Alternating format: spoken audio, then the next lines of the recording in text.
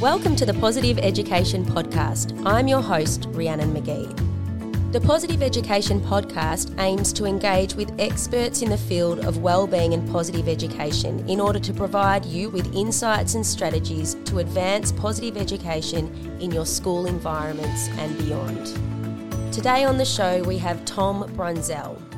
Tom has experience as a teacher, school leader, researcher and education advisor in New York and Melbourne. Currently, he is the Director of Education at Berry Street, Victoria's largest child and family welfare organisation, working with trauma-affected children and their families. Tom presents internationally on topics of transforming school cultures, high expectations for differentiated instruction, trauma-informed practice, well-being and the application of positive psychology, and effective school leadership. He is also a PhD candidate at the University of Melbourne, the Melbourne Graduate School of Education, studying trauma-informed pedagogy, positive psychology, and their impacts on workplace meaning. Welcome, Tom. Thank you, Rhiannon. So, Tom, how did you begin your career in education? Yeah, I was a Teach for America corps member, and I was sent to the Bronx over a decade ago. Well, much more over a decade ago now. And I was sent up to the Bronx with some training.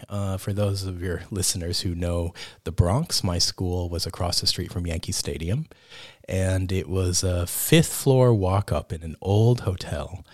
And I had 35 students, and those 35 little ones and me were traipsing up and down those stairs.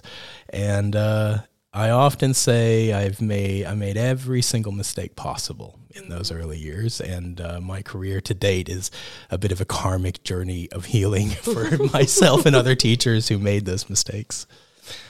And so when you were in New York, Tom, I believe that around the time we had Marty Seligman out at Geelong Grammar School working with us, you also were connected to Marty. Is that right? Yeah. I'm so excited to be here today because I've been to your beautiful campus many times, but today I get to share stories like this. So about a decade ago, which makes sense to your 10 years of celebration, my boss, who was the director of education for the KIPP schools, and at the time I was the dean of students and co-founder of KIPP Infinity Charter School in Harlem, he met Marty at a party. Wow. And the very next day, as fate would have it, he pulled me aside and said, "Hey, I have a sense that maybe you're interested in this resilience stuff." And I was doing my second master's degree then on resilience in schools, looking at Karen Ryvich's work. And Marty and Dave Levin knew that, and he said, "Would you want to be on the team that works closely with Seligman and his Penn friends?" And off we were running. And I did check all my dates driving up here today. I could have met you fine folks about a decade ago. Wow. Because I was scheduled due to a very generous invitation to fly here from New York to be part of your initial training. And then, I know, right? Cool. Wow. As trainer? Yeah, when Karen's team was here all those years ago. And then the GFC happened. And I was called into an office saying, "We are not flying you all the way across the world to meet those Geelong people." So I said, "Oh, okay, that's fine," and we went about our way. We worked very closely with Angela Duckworth and Marty's teams. And I was the first leader of that team. We didn't call it Pause Ed at the time. We called it resilience stuff and character strength stuff. And I led the work across 5 New York City schools and the partnership that we had with Penn. So when I moved here 8 years ago, I think the third place I visited was here. Really? And I got to meet Justin and your team and thought, this is a beautiful thing happening that was 10 years in the making. Wow. And here we are. And here we are. Yeah, it's amazing. Yeah. And so tell me a little bit about what brought you to Australia then, after this illustrious career in America, and the work you've been doing here since. Yeah. So in America at the KIPP school, we became very successful, and we were for a while one of the top schools for raising student achievement in very low socioeconomic circumstances. And we attributed that to our very close work with the University of Pennsylvania's POS Psych team. And a lot of people from around the world were interested in what we were doing, so they would come and see stuff. And one of those groups was from Berry Street, Victoria. And they meant to spend a couple of days at our school following us around and learning things. And one of those people canceled the rest of their trip and spent a month with us. And at the end of that trip, we had an offer that said, would you ever think about coming to Victoria? And long story short, 9 years later, I'm a proud citizen. Wow. And so I know that Berry Street has a trauma-informed positive education model. Is that the way you describe it? Yeah. How has that evolved? Yeah, thanks. I have a deep love for what we're doing, let's say integrating well-being science into what we do in schools. And in my work, I saw too many what I might call mindfulness disasters.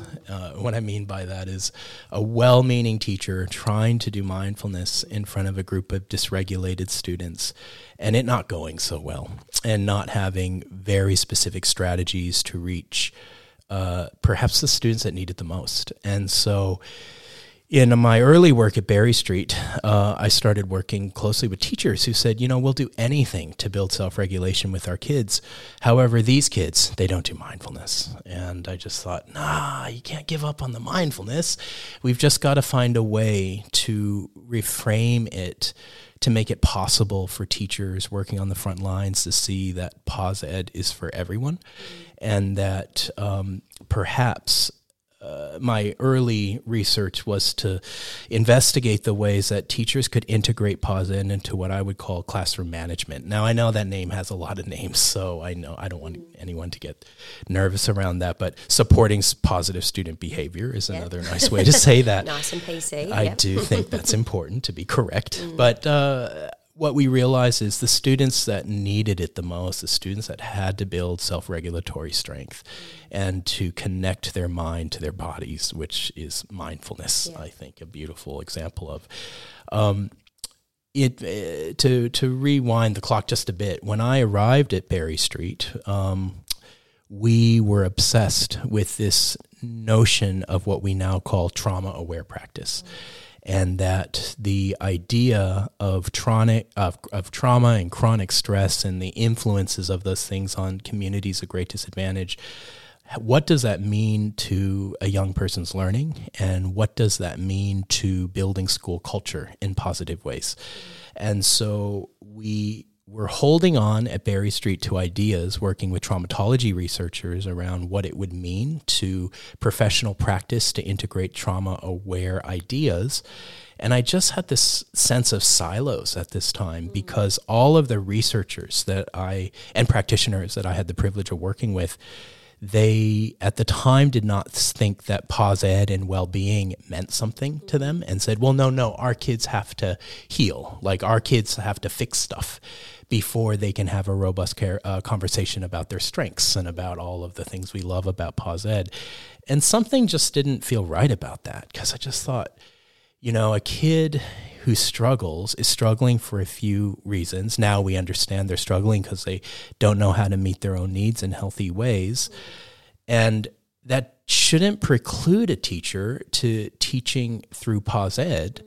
They just needed a bit of translation, I think, and I think the strategies needed to be spun out in ways that felt possible. So together with my research friends, Professor Lee Waters and Associate Professor Helen Stokes at the University of Melbourne, who are also my PhD research supervisors, we began to put together ideas that begin to position trauma-aware practice with pause ed, and I'd like to think in a very strategic way to convince teachers that all of these ideas could be useful.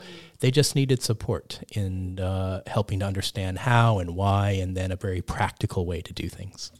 So, Tom, I know that you work with a number of schools across Australia and therefore probably thousands upon thousands of teachers. Can you give us some insight into some of the strategies that you share with these educators in your work with them? Really, yes. I think to anyone who's listening, the importance of the body has arisen in our work as the first port of call for intervention. That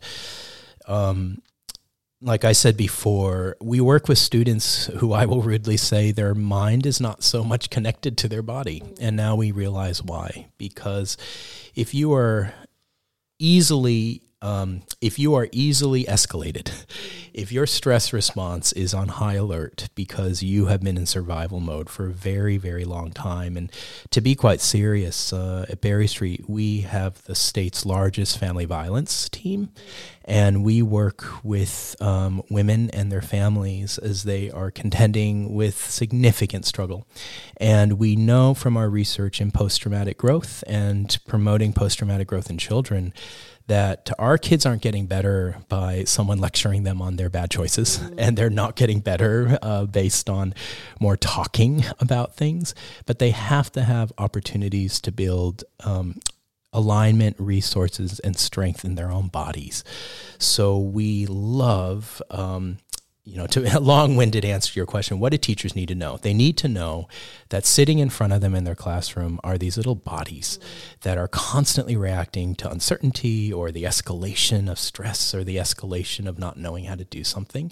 And in our case, our kids are so escalated that they will go to 0 to 100 in 2 seconds, and they didn't mean to say what they said, or they didn't mean to do what they did. But now they've created an embarrassing meltdown, and now they have to fix it, and that fixing it is something that they need a lot of support to do.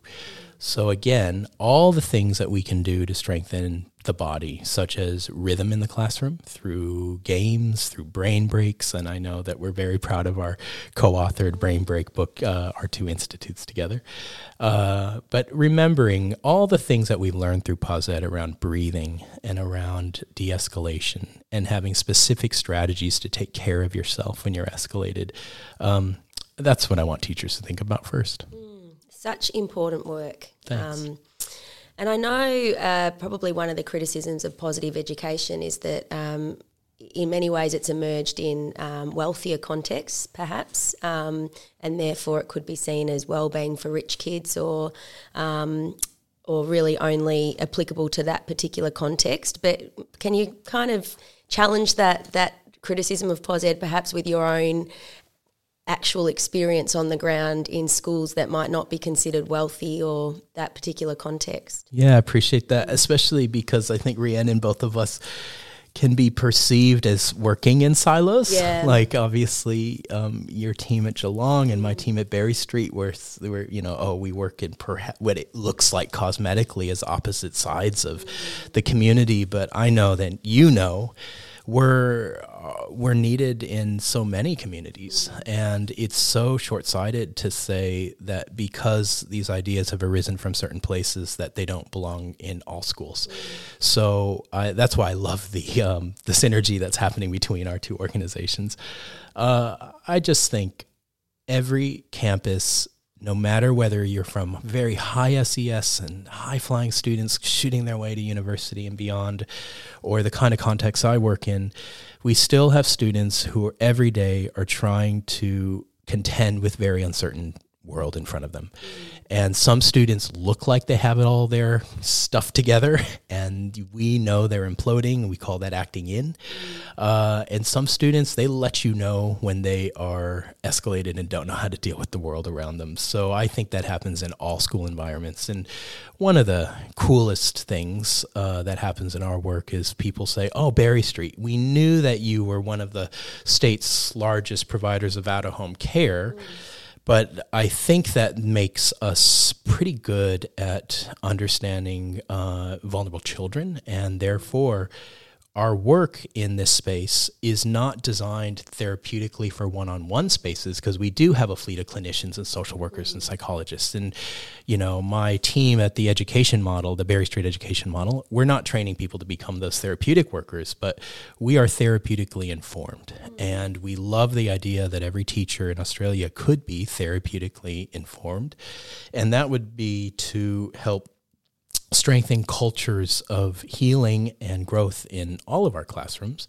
And finally, I got to just end this long-winded answer with something that Marty told me at I believe it was some dinner a long time ago, and it's nice to say that sentence starter. When somebody at the table said, when's the perfect age to teach this stuff? And at the time he said, 9 and 10 years old, because we never know when somebody is going to need this. We don't know when someone's going to learn a strategy and they need it for tomorrow's history exam, or we don't know when someone's going to grow up and have a family of their own and recall some strategy that they had many, many, many times to practice over and over again, so it feels automatic. And I think that's the point of all this. It is, and it's nice to hear that, Tom, because sometimes even I, as the head of POSED, think, are we having an impact? Because sometimes it's not as immediately obvious as other approaches and other disciplines, but we do have to hope and trust, don't we? But we also have to do our very best to assess our approach and make sure it's as effective as possible. And I know that's what your PhD has been focused on, really, hasn't it? Am I right? Yeah. I'm feeling particularly restful because I submitted my PhD for examination. Oh, congratulations! So yes, thank you very much. My partner is very happy about that. Yeah, I'm sure. What do I research? I've unified a few of the interests that we've been talking about. My first point of research was to study the effects of vicarious trauma and vicarious compassion fatigue in teachers. And now, of course, N equals 1. And, I was thinking, gosh, what do I wish that I had known about as a new teacher in the Bronx? And I wish that somebody had told me, hey, when you're standing in front of a group of students and they are really dysregulated, you're not going to be able to stop mirroring the effects of that in your own body, whether you cognitively are aware of that or not. And I was not aware of it. So they were dysregulated and heightened and escalated, and I was. And I didn't understand what was happening. So I thought, okay, so I want to go quite deeply into the effects of dysregulated classrooms on teacher and teacher well-being. And so that was the first part. Yeah. And then the second part was the conceptual model of trauma-aware POSED, and thinking if we could take the domains of what we believe POSED to be, but resituate them in a pragmatic sequence for teachers to learn and then for teachers to practice, that could POSED be made available to teachers who had given up on it because they didn't think their kids were ready to sit down and learn it. So that became sort of the middle of my PhD, and then the end of it was studying the effects of this trauma-aware POSED model on teacher practice. And we learned a few things, if I can share that. Yeah, I would love to hear what you learned.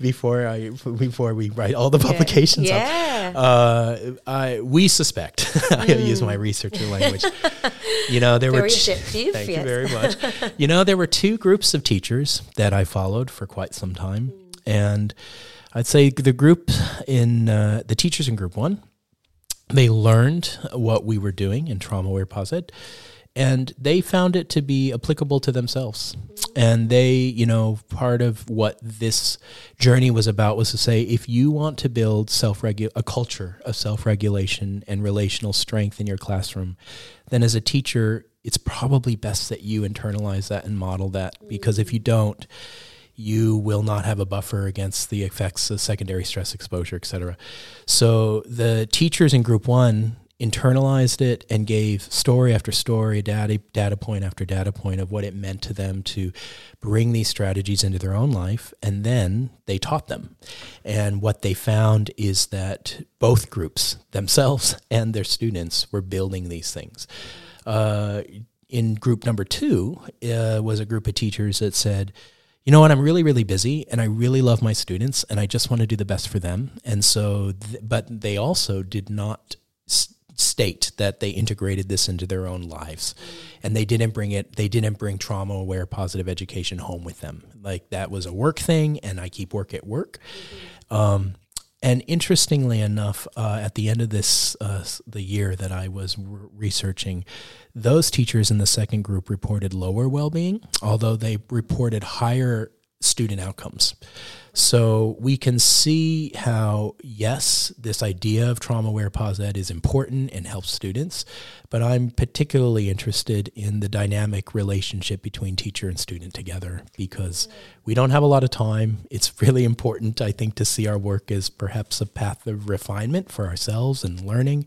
So it's pretty nice that we can do something for ourselves and it helps our community at the same time. Yeah, absolutely. And I suppose it's just that the importance of that authenticity, and we talk about learning and living before you can bring anything into the classroom, and I think that really resonates through your research. Thanks. Or some of it. So how do you think you'll proceed with those outcomes, which are pretty interesting and insightful? Yeah, I appreciate that.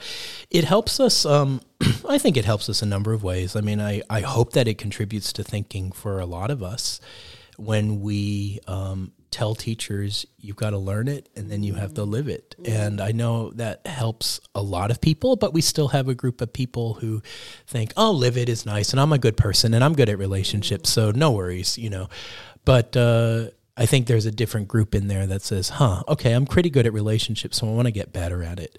And so what can I learn from this research to improve my own relationships in my own life and the ones with my students? So what advice would you give teachers in the realm of, I suppose, their well-being and focusing on cultivating self-regulation to contribute to cultures of self-regulation? What would be a couple of key pieces of advice? I know it's hard to... I like that question, though.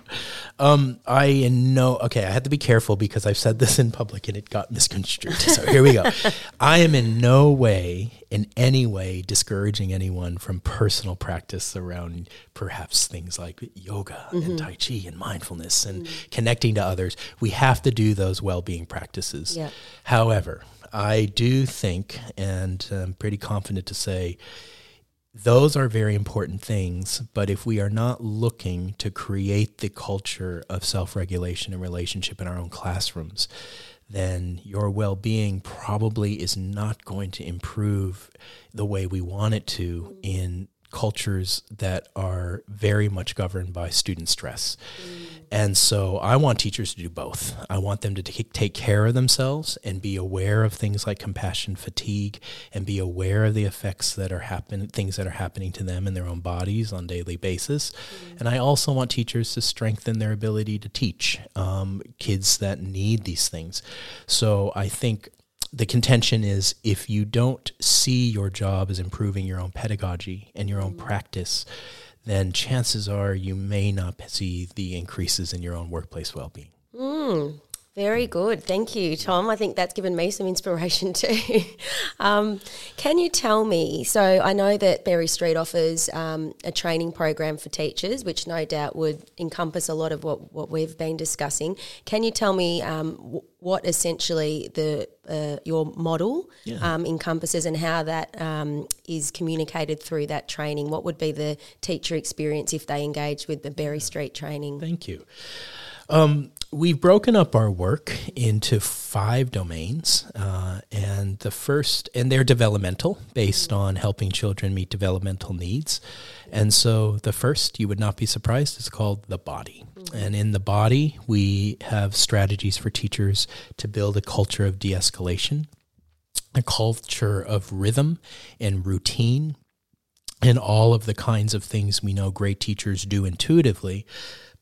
But we want to surface that and give teachers very specific rhythms and routines to hold that classroom.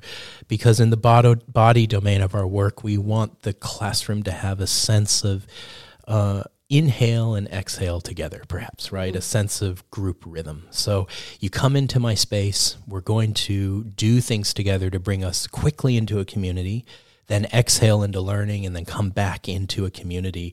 And so that constant sway to and from myself as an individual, leaning into community, coming back into my own learning, all of those, we would say, is a teacher really focusing what's happening on students' bodies. Then the second domain is called relationship. And in this domain, we don't teach people how to get to know each other because people can do that. So we never say things like get to know what the student likes and all that stuff. But that's, in our work, relationship is code for excellent classroom management. Okay. That, if you're a primary school teacher, perhaps this is easy, but nothing's easy, but you might have only 30 students in your classroom, and so you see them all a lot. But if you're a specialist teacher or you're a high school teacher, you can have 400 students. So you don't have an hour to walk each kid around the oval, but you do have micro moments. And so based on what I know a lot of your listeners would know around micro moments, around positive resonance, we will take that and say, you've got micro moments with each student, so you have to make those count. And that's called, in our work, building a relationship. Because with our kids, when they don't get their own way, they can stage catastrophic baby attacks. And it's how a teacher repairs that and how a teacher holds that we think really forms relationships in the classrooms we work with. After a teacher learns body and relationship, then we swing into pos ed our way. And here we have a word of the third domain called stamina. And we have thought a lot that if body and relationship are strengthening the body and the body's ability to be closely connected in a classroom community, then stamina moves a teacher into thinking about the students' brains and saying, you know what, all of us have something called a window of tolerance. And I would therapeutically say that's that gray zone in our heads that we can hold uncertainty. And when you are growing up in great disadvantage, for a lot of our kids, they don't have a big ability to hold uncertainty. And that's when they will have meltdowns or they will act in. So also, we work with teachers who say, oh, well, you know, that kid, Brody, you know, I love him, but he can only work for about a minute at a time. And we're like, yeah, totally. He can only work for a minute at a time. He's never finished. He's never finished a book he's ever been given, even though the book's on his level. So we think stamina is a pretty nice marker for teachers to think you got to build stamina to stay on task 1 minute at a time. And so that's where we bring in our notion of resilient mindset, emotional intelligence, growth mindset, those strategies that I think when you are well regulated and you take a breath, you can call upon those toolkit strategies to say, how do I stay with this? The fourth domain is called engagement, and that's when we harness Berry Street's expertise in motivation and goal setting, and this is when we talk to teachers about cultures of flow in the classroom and keeping kids very engaged. And then finally, character, and how do we create a strengths-based language that is very consistent across the whole campus. And so with that model, I imagine it's kind of like building blocks, those portions of building blocks. You can't have the character without the body, or is it a little bit less linear than that? It is both linear and not linear, because kids are messy. Yes, exactly. Classrooms are messy. And classrooms are messy, and every kid develops in their own way. Yeah. So it's both a heuristic model, but also a guide. So, you know, for a lot of schools, they'll say, well, where do we start? And what we would say is, well, we're not going to just jump in with resilient self-talk and do that as the first thing in February. We would rather you start the way we would recommend, which is the body, right? And say, okay, cultures of self-regulation, de-escalation, et cetera. And then as you as a teacher grow your capacity to do these things, then bring in each topic as it flows through the year. However, we work with awesome people and teachers across our country who have been thinking about character strengths for a really long time. And so they'll say, well, what does this mean? We'll say, you just do what you do and love what you do. And as you're rolling out our work and our strategies, make sure you start at the beginning, but keep going with what you're doing. I mean, if you're obsessed with character strengths, then make sure every one of those kids knows their strengths and can make sure they're using them in smart ways. Yeah. I mean, Tom, it's such a applicable, powerful model, I think, and I can only imagine by the pure virtue of the fact that Berry Street education is growing and growing, that you are having an enormous impact on schools around Australia. Can you give us a little insight into the level of reach, I suppose, that you're having now? Yeah. You know, it's we have had an incredible growth in terms of the demand for our work, but I also am very aware that speaks to incredible concern around disadvantage in our country. But But the hope here, I think, is that so many people are waking up now to say, oh, there is so much more I can do. And there are more things I can learn. So we have trained quite a lot of people in our public courses, and we also work with schools and larger school systems. So I often laugh because I meet lots of school leaders, and they say, "Oh, we're in the Bronx of Brisbane," and I always laugh and say, "Well, I'm from the Bronx," but I do take those things seriously because we do, here in Victoria, the first communities that we started to work with were communities like Melton and Broadmeadows and Morwell and Shepparton. And also driving here today, saw our friends at Northern Bay in Corio. So we're very aware that many families and school leaders want to have proactive ways of working, and so our work has carried us that way. Also, very proud of this. We're involved in these cool projects, much like you guys are, where city councils will pay for us to work with community schools. And often now what's arising are what I might call interfaith communities, where we'll train Catholic schools, government schools, and Islamic schools all together. And that's a pretty nice way to share this work, because they're saying, you know what, we have students who are coming to families that are new to Australia. We also have families that are experiencing generational disadvantage and trauma. And often those families are ping-ponging between the schools in our community. So we want to make sure all the teachers learn the same strategies. Yeah, I mean, it sounds like you're starting to have the opportunity to take more of a systemic approach, which is we know, going to have the most impact, really. But also, I suppose, the bottom up is so important as well, isn't it still? Yeah, well, I mean, it's pretty nice way to, I know we're probably going to wrap this up in a few minutes.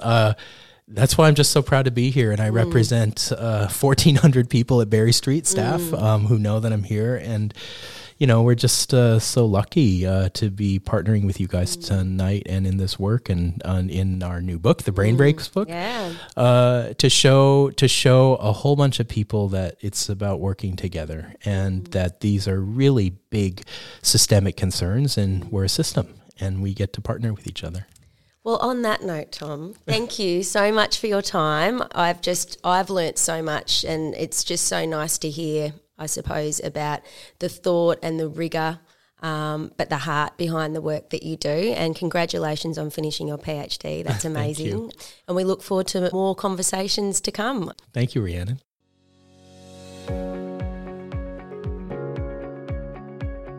We hope you enjoyed today's episode. Please feel free to refer to the fact sheet, which is available on our website at www.instituteofpositiveeducation.com.